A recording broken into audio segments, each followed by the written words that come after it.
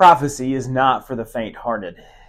In an ironic twist, Zechariah, as one of God's prophets, prophesies against prophecy. Zechariah is one of the later prophets chronologically in the Hebrew Scriptures, and in this passage, toward the end of his book, we hear of the land being cut off from hearing the word of the Lord from prophets because of their apostasy and sin. God tells the people through Zechariah that because of their actions, even prophets will be maligned, mistreated, and mistrusted in the days to come. This prophecy from Zechariah makes the way for its mirror image proclamation from the priest Zechariah, whose son would become the prophet who makes straight the way in the wilderness.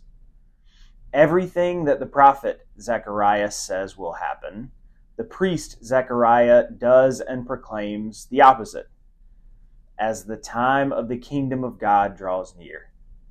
But in both cases, being a prophet is not for the faint-hearted.